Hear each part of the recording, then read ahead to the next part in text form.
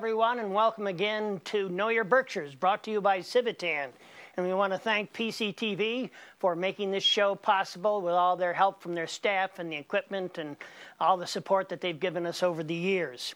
This program is called Know Your Berkshires because it's about learning about the different organizations, the people, the places, the organizations that make Berkshire County such a wonderful place to live and to be in. My name is Patrick Gable. I'm your host, and today we're going to be looking at ServiceNet that exists here in Berkshire County. And with me, our guest is Julie McDonald from ServiceNet. She's the manager for shelters and recovery for ServiceNet. Again, Civitan is an organization. We support many different projects across the county, including Special Olympics, Salvation Army, the Boy Scouts of America, the Christian Center, Boys and Girls Clubs, and many, of course, the soup kitchens and food programs across the county. Julie, I want to welcome you to our show. Thank you. You work for ServiceNet. What is exactly ServiceNet? Well, that's ServiceNet is a lot of things. Okay. So ServiceNet is a human service organization that spans not only the Berkshires, but also Hampden, Hampshire counties, and over into Orange County as well. Right. That addresses the many challenges that human beings face, including we have recovery services, we have sheltering, we have housing, we have houses, residential programs for people who have any sort of brain injury or developmental disabilities. We have Berkshire Vocational Services, which helps people, and not only that, but many places, that helps people who do have developmental disabilities to get job skills, job training. ServiceNet even runs a farm. Runs a farm? Yeah, out in, I can't remember the name of the town now.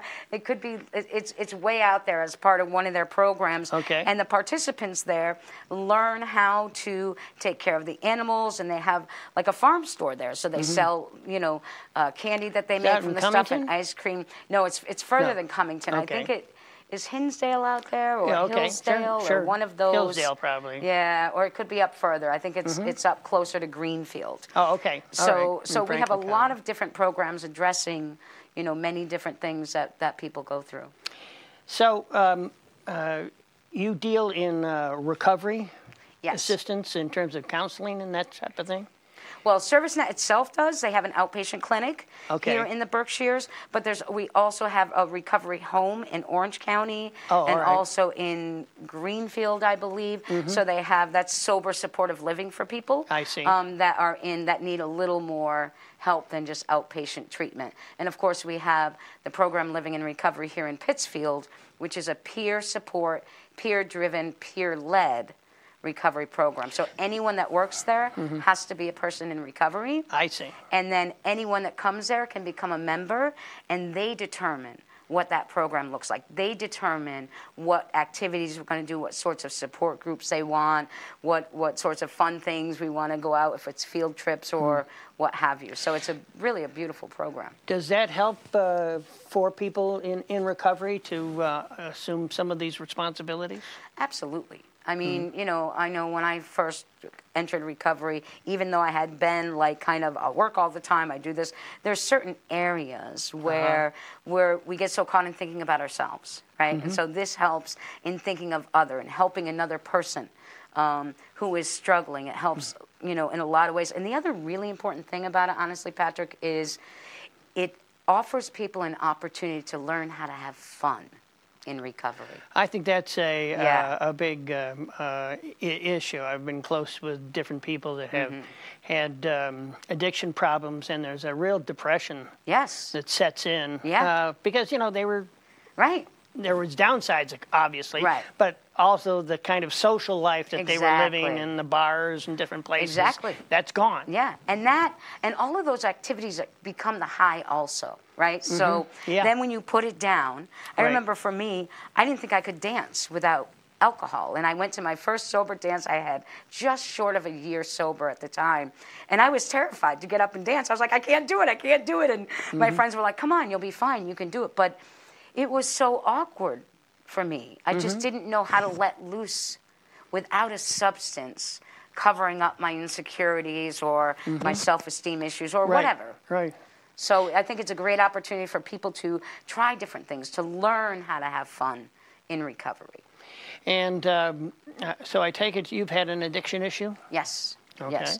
I first started my recovery journey in 1990. And so I've been at it a long time. I did have a moment I had 13 and a half years sober. And I relapsed because I got involved with a person who was actively using, and I was going to fix them. Luckily, don't know how, but it was just a day relapse. And then I got myself back together, got out of that situation, because that's another piece, right? And why places like Living in Recovery are important is that it's not just about the drink or the substance. It's the behavior. It's those old things, those old ways that we try to not feel our own self, or we want to fix this person, or we want to avoid that person. All of those things are characteristics that we have developed when we're using, and they don't all go away the minute we put down the drink or the drug. So when did you start becoming professionally involved in recovery programs? Actually, I had 4 years sober when I went to schooling to become, I was a CASAC in New York State. So what? In New York State, it's called a CASAC, so it's a Certified Alcohol and Substance Abuse Counselor. Oh, really? There's a certification program. Okay. Yeah. So like here, it's called a license. In New York, it's called certified. All right. So I was certified by the state, well, credentialed actually by the state of New York. And I worked in that field for quite some time. I ran a young adult and adolescent long-term residential treatment program in Troy, New York. I worked outpatient, I worked detox, I saw it all. And then I waited a long time before I went back into it again after I had picked up, even though it was that one day. Yeah. And how did you come to the Berkshires? Well, I just we were talking about Northampton before the show. Right. And I wanted to make my way to Northampton because I loved Northampton. I had friends in recovery there. And a friend of mine had a lake house for rent very close to. I said, I'll rent it for the summer, and then I'll move into Northampton. And then 3 trees fell on it midsummer, so I had to find a place quickly, and I happened to find something in Hancock. So right near Hancock Shaker Village. Yeah. And so I stayed there a couple of years, and then I just said, you know what, I'm already here. My daughter had moved back home, so she had work in Pittsfield, and I thought, I'll just settle here for now. And 7 years later, I'm still here. All right. Well, welcome here. Thank you. It's a beautiful place.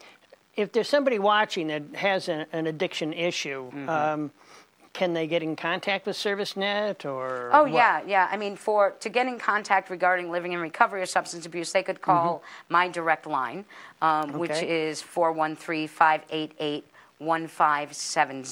Okay. And leave a message there, and either I or one of our peer support counselors could get back in touch with them. Okay. And we are open. The center is open. We're at 81 Linden Street. 81 Linden Street. In the Crane Building, but we're upstairs. Oh, okay. Yeah, so we're upstairs. We're open right now Monday, Wednesday, and Friday from 10 to 2. And then also on Monday and Wednesday, we're open from 5:30 to 8:30. And tonight, actually, I'm missing my ladies' night. On Thursdays, we have ladies' night from 6 to 9 p.m. And we're open every other Saturday from 2 to 8. And ladies' night is a support group or something? Well, it's basically the center is only open to women on that on that night. So we have a support group, but we also just have time with other women in recovery, right? Sharing our experience, strength, and hope, our challenges. We drink lots of coffee. We eat lots of cookies, and we're just coming back from COVID. Living in Recovery was closed for quite some time, and then it was very, very limited. So we still haven't really gotten up to our hours. When we get more out of this, we will actually be open 56 hours a week. Right. Oh, great. Yeah. And again, what is outpatient services? Your So outpatient program. What does that mean by outpatient? You're not in a hospital or something? Correct. Outpatient means that someone might come in if they're let's say they have finished treatment, or they're just kind of don't really need to go or want to go into treatment per se, like inpatient. Then for more support, they might go to ServiceNet Outpatient Clinical Services to meet with a counselor once a week. And have someone, a professional that they can go to talk about their difficulties, their challenges. Maybe they'll talk about childhood stuff that led them to drinking or using. Now, ServiceNet's been in the news over the last 6 or 8 months because of the the other project that you all have assumed, which is the shelter for the homeless. Yes. And that's located where at St. Joe's High School? Yeah, currently we're at St. Joe's High School on Maplewood Avenue. Okay. Yeah. And that's temporary. We are working on getting a new shelter built, but again, COVID put that back some. Yeah. And not just the work, but it also put back, right now we have 50 people in our shelter. We are at maximum capacity that we can take by our license. And that shelter will not hold 50 people, especially again, during COVID. We've got to have our cots 6 feet apart. Okay. We have to have the room. St. Joe's has proved to be perfect for dealing with COVID because it's so spacious, right, that it's easier to abide by the guidelines. And where are the cots? Are they in the gym? So no, the gym is used for meals and just kind of hanging out. We've got a couple of TVs in there. I see. So that's the common area. And then the cot rooms are actually set up in old classrooms. In the old classrooms. Yep. Okay. So we've got 8 cots maximum to a room, to a classroom. So, and then we have 1, 2, 3, 4, 5, 6, 7, 8 classrooms. And like when you say it's full, is there like a waiting list? We don't. Well, here's the thing. We aren't doing a waiting list, and I'll tell you why, Patrick. Because if I put, let's say I put Joe Smith on a waiting list, and then Bobby Smith comes in and wants a bed, and I say, sorry, Bobby, you can't have it, and then Joe doesn't show up. Now Bobby's out. Yeah. And that bed's empty. So because this shelter right now, we started back in November at St. Joe's. Okay. And this is being run as an emergency overnight cot shelter. All right. So it's not the same as kind of getting into a shelter program. Like the Soldier On type thing. Exactly. Right. So it's really still operating as a winter shelter. I see. Even though we've just went through summer. And so basically, people would come. Right now, the way that we're doing it, if someone is in need of a bed, of shelter, is that they can come to the shelter after 4 p.m. Okay. And they can wait there. Like if we're still full, then what we tell them is wait here. You can have some dinner with us, and then at 6 o'clock, when our time of people coming in ends, if someone has not shown up for their bed, then that person waiting will get the bed. Oh boy, what happens if it fills up and you've got like 3 or 4 people? We can't we can't shelter them. You ask them to leave? Yeah, unfortunately. Yeah. I mean, we tell them right up front, look, we difficult. can't guarantee it, right? Yeah. And trust me, Patrick, it's horrible. It's horrible to have to tell someone, we don't have space for you. Right. Right? And we're very concerned about that come winter. Because right now it's not so bad. It's like, at least they're not going to freeze. But if we're already full in the fall, what happens? Well, we had the winter? problem in the Christian Center where we just can't let people in, and we have to restrict it. We restrict it now to certain numbers, like 2 or 3, and get clothing or whatever like this. And when it's cold out there, or when it's been brutally hot, it's hard to, have those people tell them, no, you can't come in. I know. But now, the people. So is it like a kind of like a day-to-day bed thing? It is now. It is now, Patrick, because those numbers forced us into it. Now, from November, when we first started, what we were trying to do is allow people, like, if you missed more than 2 nights, you don't come then back. you would surrender your bed. Now, if you came back and it was available, you could still have a bed. Oh, I got it. But so we were running where that could actually work. It's just been in the last 2 weeks where we are just pressed right up against it. Well, what about... So somebody has some clothing, a bag of clothes, or toilet stuff or whatever. Do they, when they leave during the day, they do not have to take it with them. They don't have to take it. They don't have to. Okay. At this like point, and again, they can leave it right on their cot. Oh, okay. So we gave people bins. Yeah. So they're allowed to have basically to bring in whatever they could carry out with them if they said, hey, Julie, I'm leaving today, right? To be able to carry it out with them. Right. Or if something were to happen where we needed to go back to carry out, because we did that before I came.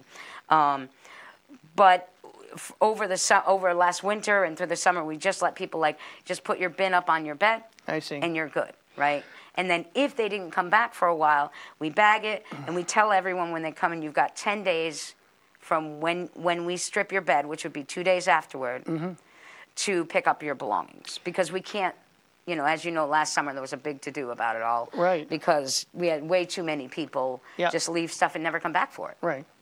Barton's Crossing, is that open? It is not. What are happened Barton's to that? Crossing. Oh, you are? Yes. It's kind of, you transferred stuff over to there. Correct. So we moved down when Were Winter you guys Shelter running was Barton opening. Crossing? We are no longer in Barton's. We will not be returning to Barton's. Okay. Yeah. But I mean, were you running that before? ServiceNet. Yes. Oh, correct. I didn't realize that. Yeah, and then who we would owns open the Barton's Crossing or whatever? Well, it's a privately owned building. Oh, I see. Yeah. Okay. Yeah, we don't own that building. Okay. We rented and that you don't have an building intent just like of going back there. Correct. Right. Correct. Yeah. Because this process, before I came on board, had already started with moving over to, at least right now, they're looking at moving over to the Methodist Church on Fenn Street. Oh. That's where they're doing the construction. Oh, all right. Yeah. Okay. Yep. And so is that being would built? It is being built. Yep. Oh, good. Yep. For some Okay. time, it was stopped because of the city council, COVID the and COVID, and the whole thing about And then, that. of course, everything skyrocketed. The prices of doing work, and so our original estimate blew up. Yeah. And so we had to get more funding. And I mean, the city's been wonderful supporting us. They really have been. And there's a lot of people behind the scenes that are doing a lot to really, really help and support. Now, the shelter. people have to leave at a certain time each day. Is that correct? Monday through Friday, we Yeah. do close at 8 a.m., so they have to Okay. leave at 8 a.m., and they can return at 4 p.m. And as you know, Patrick, that's one of the reasons that the Christian Center got together with the city and with us Yes. to open up what started out as the warming center. Right. It became the cooling center, and now will be a warming center again. And that is open from 9 to 3. We have talked about maybe expanding those hours a little so that people don't have to wait that Right. hour, to Right. get in from when we close. Yeah, and it became a cooling station during Yeah. during Yeah, the, during the exactly. summer here. Yeah. Yeah, and people can go there. Can anybody go there, by the way? Anybody can go there. Okay. Yeah, and anybody it's can go open there. at this time. It's open. It opens from at 9 a.m. Yeah. And there's usually coffee on. There might be Right. some snacks there. Right. I know And then at noon, they can go over to the Christian Center for and lunch. get lunch. Yeah. And then, so, and all, some of our case managers will go there, and there's also case managers that go there a couple times a week from Soldier On, from Berkshire Housing, to really help people to get whatever services they need. Okay. And is there any type of counseling for these homeless people? It seems to me that, this is a total amateur opinion or whatever. I'm no expert, but it just seems to me that most of the homeless I come across have a mental health issue in some way or another. At this point in time, we or are even seeing an a addiction much issue. Right, we're seeing a much higher incidence in homelessness with people who have mental health or co-occurring mental health and addiction issues. Right. Certainly, it wouldn't be everyone. But certainly that number is higher than it was, say, 20 years ago. Right. So we are not a counseling center. We're an emergency shelter, but Right. we certainly recommend and will help to refer people. Right. Whether it's upstairs, to our ServiceNet program, or whether it's to the Breen Center, or whether it's, talking with them about, perhaps some people might need a little more of that mental health, maybe a residential, and we would help them if they're interested, right? That's the other thing, Patrick. You can't, first and foremost, we are there to shelter, to get people out of the cold or the heat or the rain, and to basics, and to treat them with dignity and respect, and say, you're a human being, we see you, we want to feed you, we want to help you navigate this difficult time. That's pretty much our main focus. Now, we might say, hey, Joe, do you think you may need some help with these things you're struggling with? Yeah. And Joe very often says no. Right. So, again, it's we do what we can to try to get them hooked up to services, but we don't give counsel. I mean, certainly, well, we don't do therapy. I certainly give counsel. Well, right? what if you That's see just an advice addiction issue, and the person says, "I've got an addiction"? I would, if that were the case, I would say, do you want help with that? Okay. Do you want help with that? Do you want to do something different? right? And usually what I do right now is I say, we can make referrals, all that, but I will say, hey, I'll tell them about living in recovery, and then because I'm there at night, they can, even though at night if they leave after 6, they can't come back in, but we do let them go there because I'm there, so we know that that's where they are, and we know that that's that they'll be coming back right after that. So, but we might, we'll get whatever other resources they need. We'll suggest, counseling and all of that, or meetings, or living in recovery. But ultimately, we want to leave their decision for their life in their hands. I've met some homeless people that don't want to go to a shelter because of the rules and the regulations and stuff.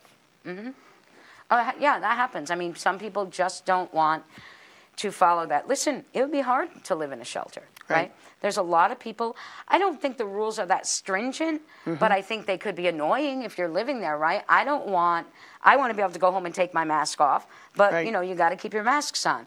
I want to be able to go out and have a cigarette whenever I want to have a cigarette, but there's times that people go out, mostly because we need to have staff go with them, because a lot of times in the neighborhood, people might start making accusations that aren't real. So this way, if staff is with them, we're like, we were right there. So is there like a curfew time or whatever? Well, the 6 p.m. is the curfew time. And can a person go outside for anything only after 6? So we have, they have smoke breaks, right? I understand. So they can go out a few times. And even if someone doesn't smoke, they could go outside with staff when staff goes out there. Okay, all right. So that's when they can go out there. And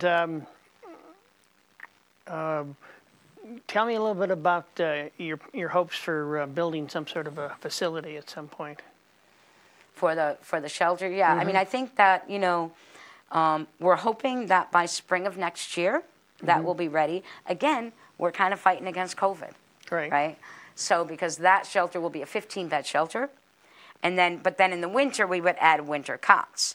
But again, we've got to be able to have that distance. Now, I can't speak for... What about St. Joe's? Well, there are some people that have brought that up. I will say that's a very expensive property that is going to probably take quadruple or more what it's going to cost to buy it just to actually fix a leaky roof. But you know what I mean? Get it all... when I first went in there, I thought, I love this place. Let's keep this. But financially, it would be a huge burden unless we wound up with a great benefactor that... the heating cost must be really tremendous there. The heating cost is pretty, thousands and thousands of dollars a month. ServiceNet, you are basically an agent for different state programs. We get contracted, like our shelter is contracted through the state, and we have a contract manager, and we get X amount of dollars. And I'll tell you that shelters don't get a lot of money to run and to operate. We don't really even get money for our case managers. Oh, okay. So, but we hire them anyway because it's important to have them. Right. So they don't fund for case managers in sheltering. So we get money for that. We do certainly take donations of money, or if people wanted to do, benefits for us, we would take that. We're going into winter now. So we are taking, unfortunately, everything has to be new right now because of COVID, because we don't have the ability to launder. So, hats, gloves, even coats, anything, but it would have to be new. We can't take used clothing or coats or anything like that. Right. So, we take that sort of donation. We take donations of shampoos, soaps, hygiene products. Masks are in high demand there all the time because when people go out, they leave in places, they forget them, or they get dirty and they need a new, fresh one. Well, we've been furnishing some of the toiletries to you all, the Christian Center there.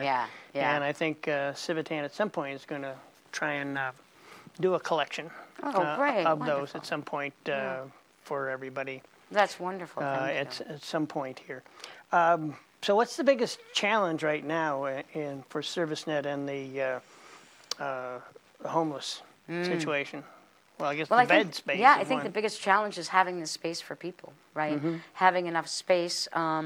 We certainly don't have the funding to kind of, or even the ability to say, hey, well, let's go take this building and open that up too. You can't just jump. It would seem to make sense, but it's not that simple to just do that. So you do take private donations as well? We do, absolutely. Well, we've been talking with Julie McDonald of ServiceNet and the great job that they've been doing with our homeless situation here in Pittsfield, and also working with different people with addiction issues as well. The show has again been brought to you by Civitan. We're a volunteer organization that tries to help other organizations such as the Boy Scouts, the Salvation Army, Christian Center, and the many soup kitchens. Hopefully we'll be able to have our soup fest at some point again, where we raise money to give to all the different food pantry and soup kitchens across the county. If you're interested in joining Civitan, you can call Janet Smargy, my wife, who's also the president of that organization, and she can be reached at 413-329-3324. Again, we want to thank PCTV for making this show possible and for all of their assistance. Again, this has been Know Your Berkshires, and thank you for watching.